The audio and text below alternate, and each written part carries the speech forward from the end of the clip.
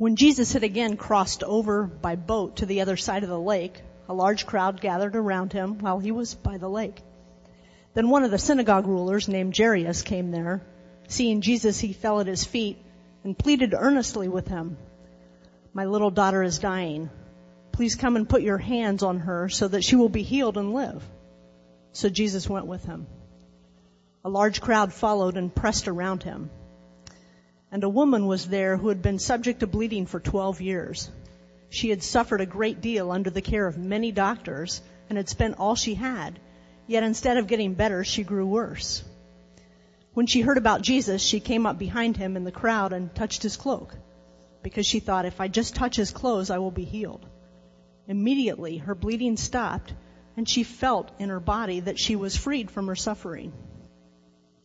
At once, Jesus realized that power had gone out from him. He turned around in the crowd and asked, "Who touched my clothes?" "You see the people crowding against you," his disciples answered, "and yet you can ask, 'Who touched me?'" But Jesus kept looking around to see who had done it. Then the woman, knowing what had happened to her, came and fell at his feet, and trembling with fear, told him the whole truth. He said to her, "Daughter, your faith has healed you. Go in peace and be freed from your suffering." While Jesus was still speaking, some men came from the house of Jairus, the synagogue ruler. "Your daughter is dead," they said. "Why bother the teacher anymore?" Ignoring what they said, Jesus told the synagogue ruler, "Don't be afraid, just believe." He did not let anyone follow him except Peter, James, and John, the brother of James. When they came to the home of the synagogue ruler, Jesus saw a commotion with people crying and wailing loudly. He went in and said to them, "Why all this commotion and wailing? The child is not dead, but asleep." But they laughed at him. After he put them all out, he took the child's father and mother and the disciples who were with him and went in where the child was. He took her by the hand and said to her, "Talitha koum," which means, "Little girl, I say to you, get up." Immediately the girl stood up and walked around. She was 12 years old. At this they were completely astonished. He gave strict orders not to let anyone know about this and told them to give her something to eat. Well, happy Mother's Day. It's good to see you. And have you all ever looked at the history of Mother's Day by chance? I for a whim of it, looked it up this last week. It's been around for centuries all over the world, but interestingly enough, in America, it hasn't really been practiced much since it wasn't practiced much up until 1870. If you'll recall American history, the Puritans came over, and the Puritans, for whatever reason, there's explanations that don't make a whole lot of sense to me in my logical brain, but for whatever reason, did not celebrate a lot of holidays, including Christmas and Mother's Day and things like that were traditionally celebrated. So in 1870, Julia Ward Howe, anybody recognize that name? She wrote the Battle Hymn of the Republic. In 1870, 12 years after she wrote that, she was so distraught by the carnage of war and conflict and abuse that had gone on over that past decade of the Civil War that she decided to declare the first Mother's Day in America. And the focus of it was for women and mothers across the land to bring peace, to stop the carnage of war that affected their sons and their daughters. And I just want to honor you today. I know that's kind of interesting, and we think of Mother's Day a little bit different. But you know what? Whether you're a mother or not, all of us men owe you women folk a debt of gratitude for bringing kindness, for bringing peace, for bringing a tenderness to life that, you know what, was left up to us, we'd be all out there hitting balls and boxing all day, and life wouldn't be quite as good. So thank you. We honor you today on that. So today, if you're paying attention by chance to the series we're in Mark, you'll notice that we switched and skipped a passage. We did that intentionally. I wanted to preach that in order, and I wanted to stay in order, but the passage we skipped over, which we'll deal with next week instead, is the longest passage in all of Scripture on an exorcism. And I was thinking, how would you title that on Mother's Day? Exorcist meets Mom. I mean, that might go viral on Facebook, but posting that on a billboard or advertising, that just didn't seem like a good Mother's Day topic. So we skipped ahead and we're dealing with this. And today we get to see some really profound lessons of walking faith with God in the delays of life. Because this passage is all about the patience of God and the delays and what He's doing in that. And I think as we discover and we go through this, we're not going to necessarily find answers for all those delays, but we are going to find some lessons that help us trust Him. And let's just pray before we get started. Lord, we welcome You today. And as we look at the delays, the times when it seems like You are not working in the timing that we think You should, that we believe You should, that our emotions scream, why are You not doing something yet? Lord, in all that emotion that we face so readily in life, Lord, I pray that Your Spirit would come to us today and that You would bring to mind the feelings and the thoughts that we need to think today, and that You would speak to us Your comfort, speak to us Your hope, speak to us Your peace, speak to us Your wisdom by Your Spirit. In Jesus' name, amen. So patience. Patience is this word we like to have, but we hate to have, all at the same time, right? I mean, you walk through life and you're facing a difficulty, you're facing a real pain point, and you walk through it going, God, give me patience. And then you go, oh, I hate having to have this patience. And even on a simpler basis, you're driving the car in traffic, late for work, or you woke up your kids an hour ago and told them to get ready, and they decided not to start getting ready until 10 minutes before you're supposed to be out the door, right? And you're praying for patience so you don't scream at them, you don't do something you shouldn't do. In the car, you don't worry about screaming because nobody's there with you. But when it's your kids, and really, we pray for patience. We like to have it, but we hate having it because the delays in life feel like such a waste of time. When you're in the car trying to get home and the traffic's there, you're going, man, I could be home doing something more productive. I could have stayed at the office, make more money. I could be home having time with my family and my kids. Why these delays? And you just don't like it, and it gets even more frustrating. We can pray for patience and our blood pressure goes down, but when we're dealing with pain, we're dealing with suffering, we're dealing with sickness, we're dealing with disappointment in relationships, and we wish it would just resolve itself. The delays sometimes feel cruel, and they sometimes feel heartless. And it's easy to say what Jesus is teaching us today, and it comes across almost cliche and almost too obvious to say, and may even cause a reaction in us. Jesus is showing us today that God has a different timetable, different agenda than we do. An agenda far beyond what we can think. And before we actually start looking at the lessons of those delays, let's try to look at the passage and understand and point out the delays that are actually going on in this passage. So the day is like any other day for Jesus. They had just crossed the Sea of Galilee, so now they're ministering back to the Jews instead of the Gentiles on the other side, and the crowds are forming. They're all around him. Jesus is teaching. He's answering questions. He's praying for people. He's healing the sick. Just the crowds are all around him, and it's just like any other day, and this guy walks up to him. His name is Jairus.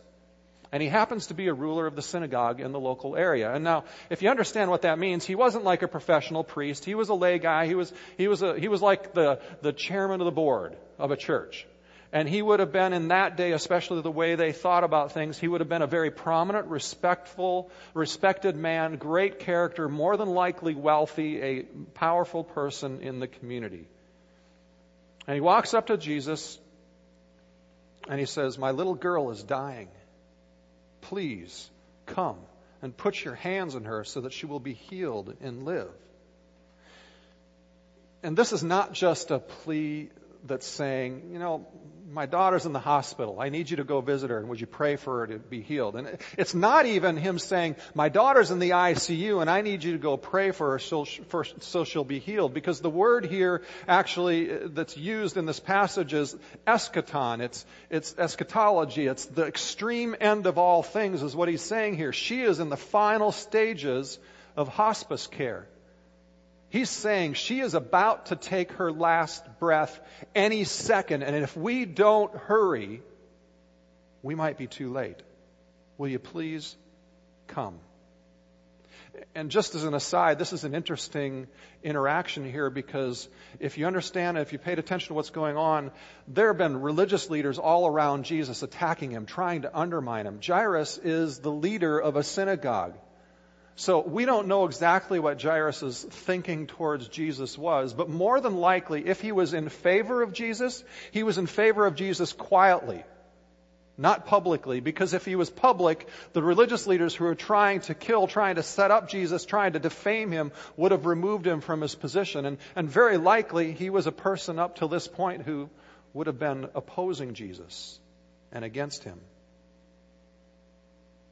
It's interesting what desperation does in our lives sometimes, in our faith. And Jesus says, in response to his request, yes, I'll come. But back up for a second. Think more a little bit about what's going on in Jairus. His daughter is about to breathe her last. His wife and the family around him is just saying, you got to run, you got to go. Go fast. His anxiety level is ramped up. His insides are churning. He's wondering whether even going this fast, if he's going to be there on time, and he's just tense. Just, Jesus, come quickly. Have you ever cried out to God in a moment when you thought it might be too late for him to answer? And then picture what's going on here.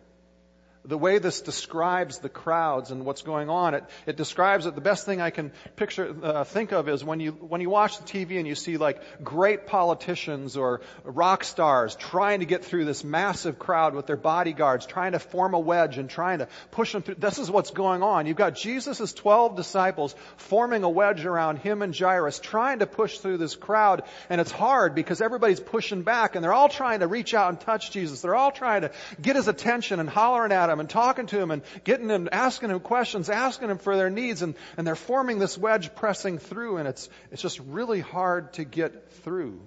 This is one of those kind of emergency sirens blaring moments when traffic is all backed up, stop and go, and you can't get anywhere. And the text shifts and goes to another story. We've got one delay. They can't get through the crowd.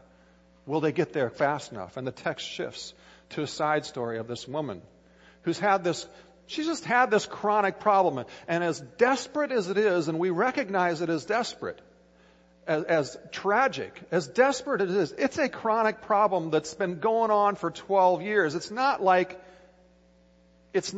something's going to happen and she's going to die in the next few minutes. And yet somehow we see her pressing her way through the crowd, getting up because she believes that if she touches the fringe of Jesus' garment that she'll be healed. And she reaches out and touches him and something happens. The text says, at once Jesus realized that power had gone out from him. He experienced some sort of physical sensation. And we wrestle with this sometimes, I think, in our American Stoic culture. We want so often our faith to be mere words or thoughts or ideas or ideals or character. And yet what we see in this passage is that this relationship with God, both in ministry and other places, we see it in receiving his presence and him convincing us that he's real, is actually also including a physical sense of the very presence of God and his power. A power encounter. And some of us can look at this text and say, well, the power went out of him because Jesus was all God, all man. He was divine. Well, let's not forget that the way the Bible describes Jesus becoming a man, it says he limited his divine power and he operated through the power of the Holy Spirit just like you and I do in everything he did.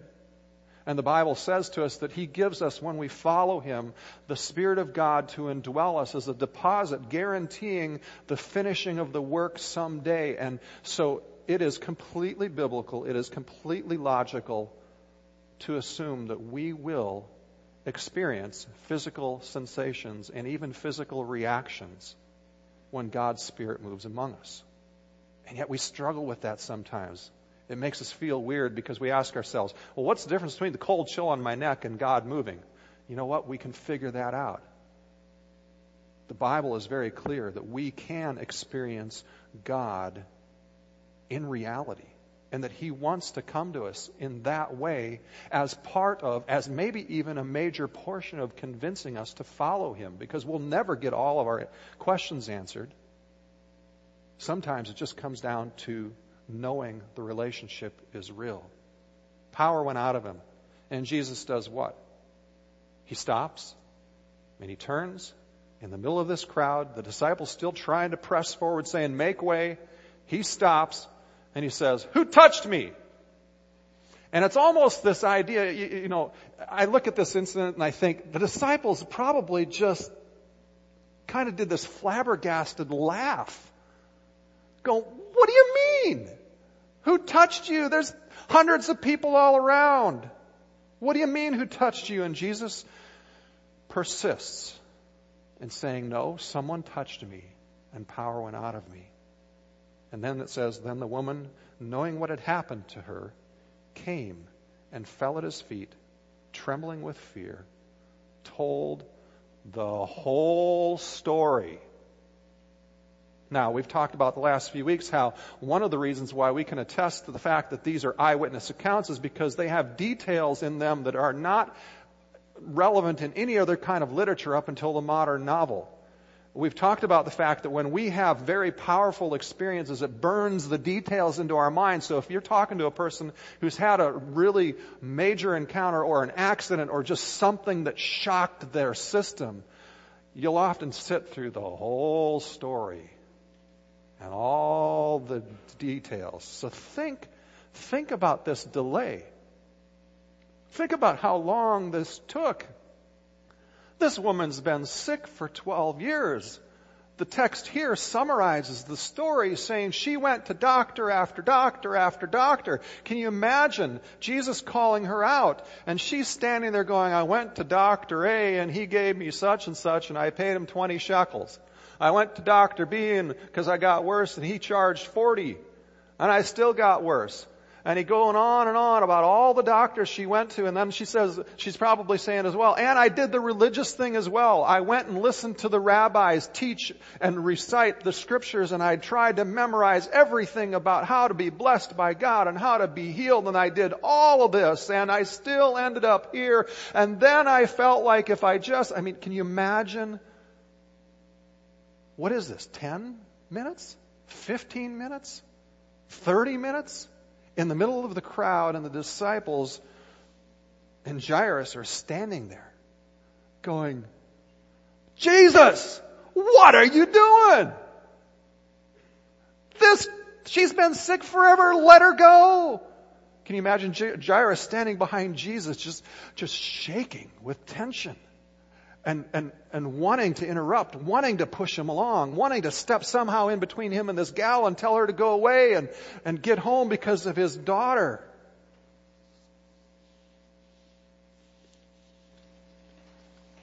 Jairus standing there. How dare Jesus not have his priorities right? To deal with a chronic problem and take so long when I've got an acute problem, somebody facing death, going to die. And then imagine Jairus' tension, his fear just going up. We're going to be late. We're going to be late. And all of a sudden he looks to his left and he sees some men from his home coming, and his fear just goes through the roof. He goes, oh no, and then he hears the words, your daughter is dead. They said, why bother the teacher anymore? And that peak of fear has the bottom fall out.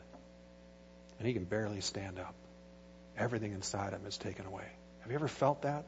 Have you ever been at a time when your just fear became reality and just you could hardly even stand up? You see, if Jesus, in this instance, were an emergency room doctor, there would be a malpractice lawsuit that would get awarded hundreds of millions of dollars. Because we all know that a responsible or emergency room physician isn't going to deal with a chronic problem that's been around for 12 years, that could wait till tomorrow, even the next day, could wait till a doctor's visit next week, and not even have to be here in the ER while somebody over here is about to breathe their last. If an ER doc did that and just had a 20-minute conversation while somebody died, what do you think is going to happen? And the people who come to Jairus say, why bother the teacher anymore? Can you hear the offense and the sarcasm in that statement? Probably for one of two reasons. Either there was a sense of disdain of saying, see, I told you you shouldn't trust Jesus, just like the religious leaders said, or it may have been the sense of shame. I'm not good enough for him to pay attention to me. God doesn't want to have favor on me. I'm not good enough for him to pay attention and spend time with me. And Jesus ignores the disdain. I can picture him just turning. The text says immediately. He just turns immediately. I can see him reaching out and touching Jairus because he's about to fall down with the bottom falling out emotionally, about to faint. And he touches him, he steadies him, he smiles, and he says, trust me.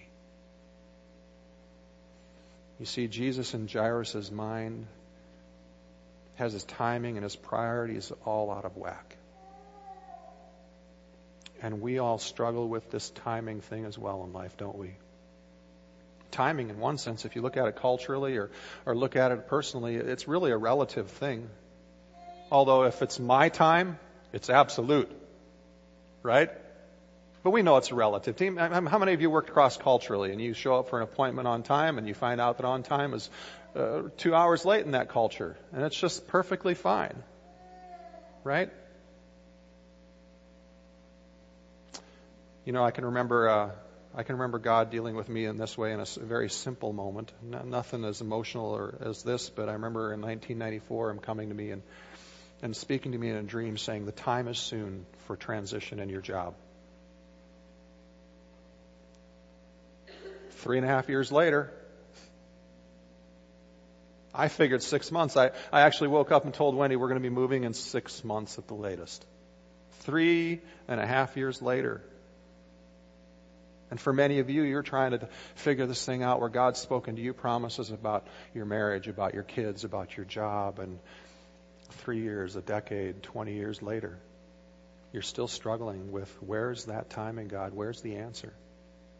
And God's grace, unfortunately, rarely seems to operate according to our timing. You know, last week we looked at Jesus in the storm. And as a part of the conclusion to that, we talked about how the storms in our life are really impersonal. And the one difference is that Jesus is personal to us. And he's basically saying to us in the storm that my grace and my love are compatible with you going through storms, even when you don't think so, because I've got a good plan for you. And this week, when we look at this passage, Tim Keller makes a similar comment about this one, and he says it this way. He says, Jesus is not just saying to us in this passage that I will not be hurried, but I love you anyway. He's actually saying to us, I will not be hurried because I love you. I know what I'm doing, he's saying. And if you insist on imposing your absolutely, objectively, universally right and true understanding of timing on me, then you will never feel loved by me. And it will be largely your fault. Haven't we all felt this? Maybe we haven't felt it to the level of Jairus. Some of us have. Some of us have faced that level of feeling and tragedy in our life. But regardless of whether our tragedy is that great, our pressure is as great as Jairus, we've all felt the questions. Why are you delaying, God? Why do you not see the urgency of my need here? Why are you not seeing the urgency of the need in the one I love and instead doing nothing or just having a chat with this person over here? And I hate it when I hear this person over here say, well, God spoke to me and blessed me and it was so beautiful and it's nothing compared to what I'm waiting for. Why are you blessing this person over here who isn't faithful, isn't even as faithful as I am? And I'm sitting here waiting. We've all asked those questions. And Jesus is teaching us several lessons in this, in the delays. first one is this. Jesus in the delays is always both going to give and he's going to get more. He's going to ask us to give more and we're going to get more than we bargained for going in. Haven't you learned this in your own life and experienced this at times in your life, thinking back on some of the delays that have now been answered, resolved? Can't you look back at some of those times and say, you know, I hated it then, but man, did I learn a lot, and God blessed me through that in amazing ways I could only imagine. You see, in both of these instances, the people came to Jesus for one simple thing, for healing. In Jairus, he came prepared enough to have enough faith that hopefully they would get back home before she died. He came for a healing, and Jesus gave him a resurrection. The woman, she came with just enough faith to touch and run. Just touch and run. That's all she had the faith for. But Jesus made her face her fear. He called her out. And think about who this woman is. This woman with this issue of blood, according to Old Testament law, would have been ceremonially unclean, much like a leper. The only difference is that the lepers would have been forced to live out in the countryside. She would have been most of her life, these last 12 years, isolated to living most of her time in her room, contained away from people. She was not just physically ill. This woman, because of 12 years of suffering, was spiritually outcast. She could not worship with the people. In fact, most of the people would have looked at her and said, this woman is cursed by God because he will not heal her. She is socially, physically, and spiritually an outcast, wounded in every respect of the term. And in her going even into this crowd to touch Jesus, she's risking rebuke and risking real harm to herself, because in their law, anybody she touched became unclean. And think about this woman's faith. Seeing doctor after doctor quoting scripture over and over again, trying to do the right things to the point that she has no money, no options. And yet, this is such a beautiful reinforcement of what we talked about a couple weeks ago in the mustard seed. She has just enough faith to touch and run. You know, she must have thought, in approaching this, she must have thought, I'm so rejected by God. And it's amazing yet that she believed that she could be healed. In the midst of saying, I don't deserve to even ask. I don't deserve to even command his attention. If I can just touch him without him knowing it, that's all I deserve, because that's all I'm worth.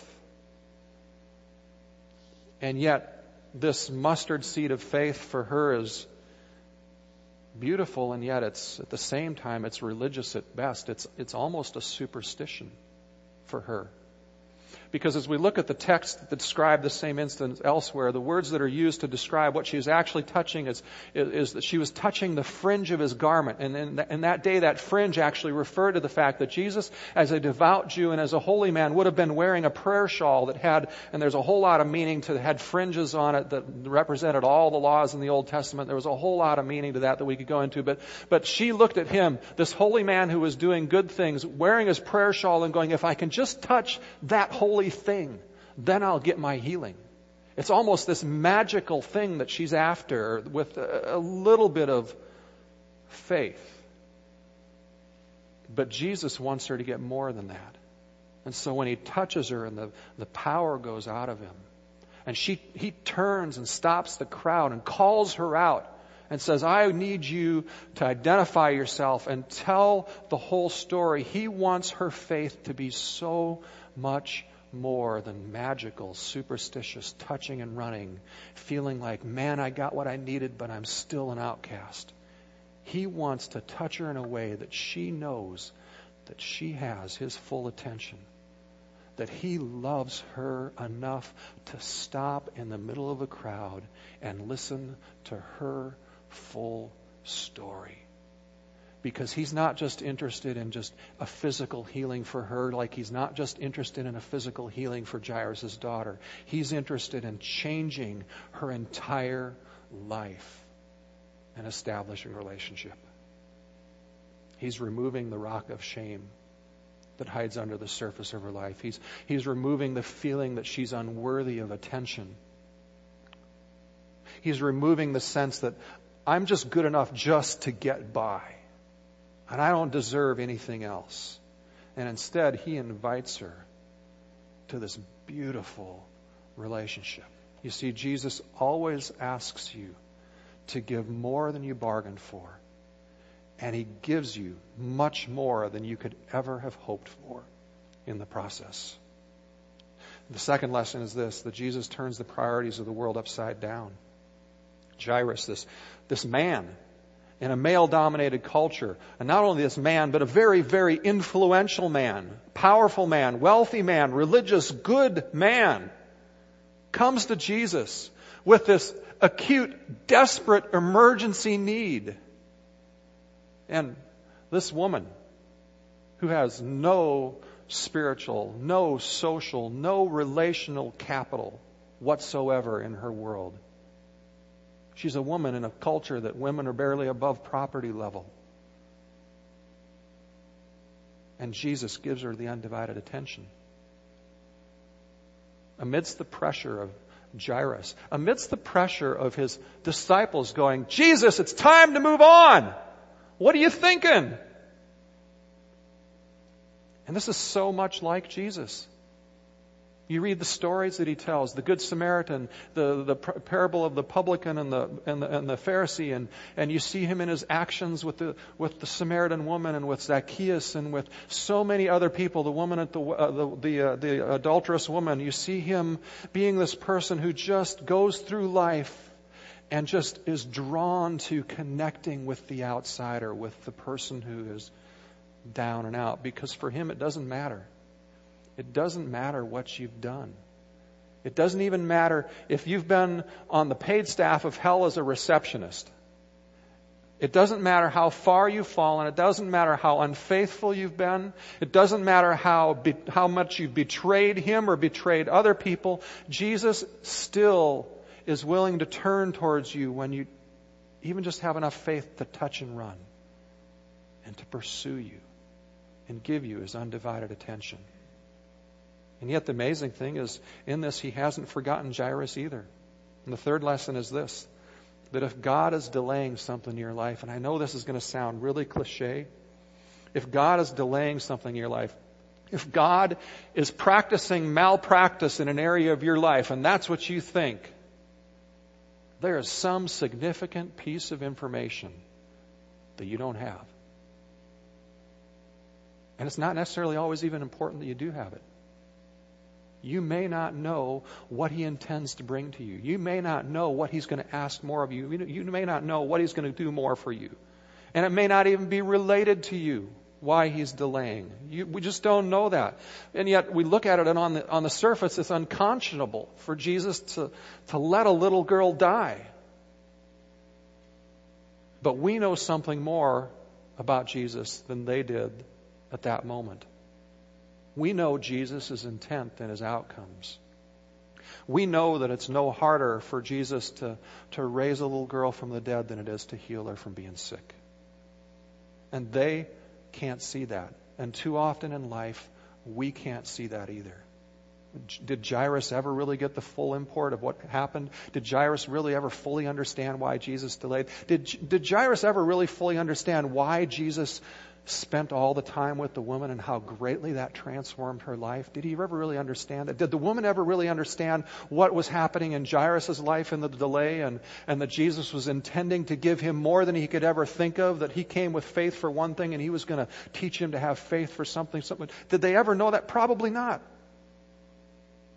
And is God delaying something in your life? Are you frustrated? Are you ready to give up? Are you mad at him?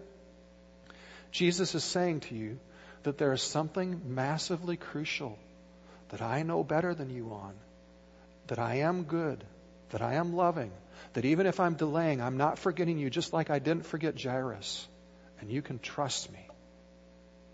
And it's hard to say that. The reason it comes across so cliche is it's so hard to say that because you probably know people in this room, and I know people in this room that if you knew what was going on in their life right now, it would break your heart. It would bring you to tears. And you would be crying out to God saying, why have you not answered that one? I don't understand your timing on that.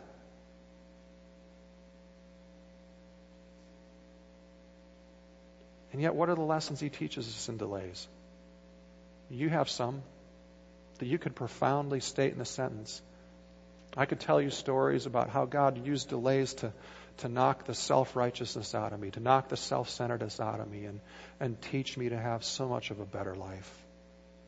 And you'd probably have some of those same stories. And they're real, but in the midst of pain, they feel so small, don't they? And here's the deal. Jesus is not attempting to answer all of our questions. In fact, what this passage is doing is Jesus is intentionally reinforcing the fact of the mystery of God and inviting us in the midst of that to a place of rest and trust. And fourth, Jesus shows us his tenderness in the delays and in the resoluteness of his love. Jairus' heart pounding, the tension growing, the very real need, fighting within himself, not to just grab Jesus and say, come now, not to push him, fearing that they're too late. And Jesus turns to Jairus with such sensitivity to the crisis moment in his life at the moment, touches him and says, don't be afraid, just believe, just trust me. And then immediately further assures him by expediting the process and basically says, only Peter and James and John and I and you are going to go. And the rest of his disciples, you can picture it, probably form a wall. All 12 of them plus the 70, they probably form a wall and say, leave him alone, everybody stay here, he'll be back later. And he expedites the process immediately in the moment. And they get there, and there's professional mourners out there. If you understand the culture, the people who are wailing and crying were professional hired mourners. It was something that was actually required by the law. If you were poor, you had to have X number. If you were wealthy, you obviously had more. So there's probably a whole lot of them there because he's a wealthy man. And Jesus comes to that group and he says, why all the commotion and the wailing? The child is not dead but asleep. But they laughed at him, showing you how professional they were. Now, why the reference to sleep? I mean, it's clear from the other passages and even this passage that Jesus and the disciples knew the girl was dead. So why? And then we see Jesus walk into the room and only the mom and the dad and 3 disciples and him and the little dead girl on the bed. And he walks over to her and says, Talitha cum, which means little girl, I say to you, get up. And in order to really understand the tenderness of this moment, you have to think, if you're a parent or if you're a child, think back to when your parent came into your room in the greatest tenderness, the greatest joy, and knelt down by your bed or sat on the edge of your bed and touched you, caressed your head and said, sweetie, it's time to get up. We have such a fun day planned today. It's that kind of a tenderness that this word is all about, that Jesus is talking about. And Jesus gently lifts her up through death into life, like just simply waking up a child from sleep for a fun day. And in so doing, Jesus is assuring us of several things. Not only is his love and power, not only is he assuring us of his love and power to heal in this life, which obviously this story is all about. He's inviting us not to give up. No matter how long we've been struggling with physical or emotional or pain or relational pain in our life, he's inviting us not to give up on praying for healing in those areas and to pursuing him for healing in those areas. But he's also going a step further than that and assuring us that if we hold his hand, in fact, if we can't even hold his hand, he's going to reach out and grab our hand. And that one day in death, he'll lift us through death as though it's a loving parent coming to the bed and caressing their child, grabbing their hand and saying, sweetie, it's time to get up. We've got a great day planned. Think about that feeling for yourself. When you were a child and you were afraid or you were confused or lost or concerned or whatever the feeling was, what did it feel like when your mom or dad would come over and grab your hand? Didn't all of a sudden everything feel safe? Now, we know that's not true. We know you really weren't 100% safe, right? Because it doesn't matter how good a parent we are or how strong of a parent we are. We can't protect our kids from everything. But didn't you feel like everything was right in the world and everything was safe at that moment? And God, this perfect, tender Father, this parent with absolute power who sets the stars in the sky, who created everybody's DNA unique, who created you in His image, comes to you and holds your hand and assures you. Why would you want to hurry someone like that? Why would you want to hurry someone so powerful, so loving, so all-knowing in the delays that we experience when we know that He's so good and He asks us to give more than we bargained for, but He gives so much more than we ever hoped for in the process. You know, it's even more beautiful when we think about Jesus on the cross, when He says to the Father, "Why have you forsaken me?" Jesus lost the hand of the Father in that moment, and He did it for this reason, to assure us that He would never lose our hand. He lost the hand for us so that we never have to lose the hand of God. Who do you identify with most in this story? As we've talked about this, who do you identify most with right now in your life and the circumstances going on for you? Do you identify most with the woman? You approach God with the issues you have and the problems you're facing, the healing you need, the emotional healing, the physical healing, whatever, the provision you needed. Do you approach Him with the idea that I don't really deserve much? If I can just come to church and touch and run, that's all I really deserve?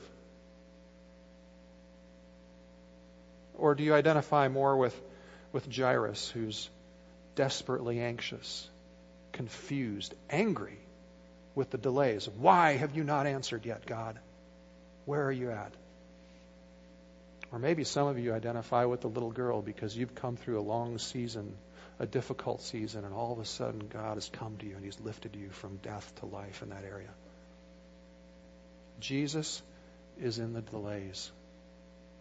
He's inviting us wherever we're at to trust Him, to continue to pursue Him, to know that He's not ever going to let go of our hand. Can I pray for you?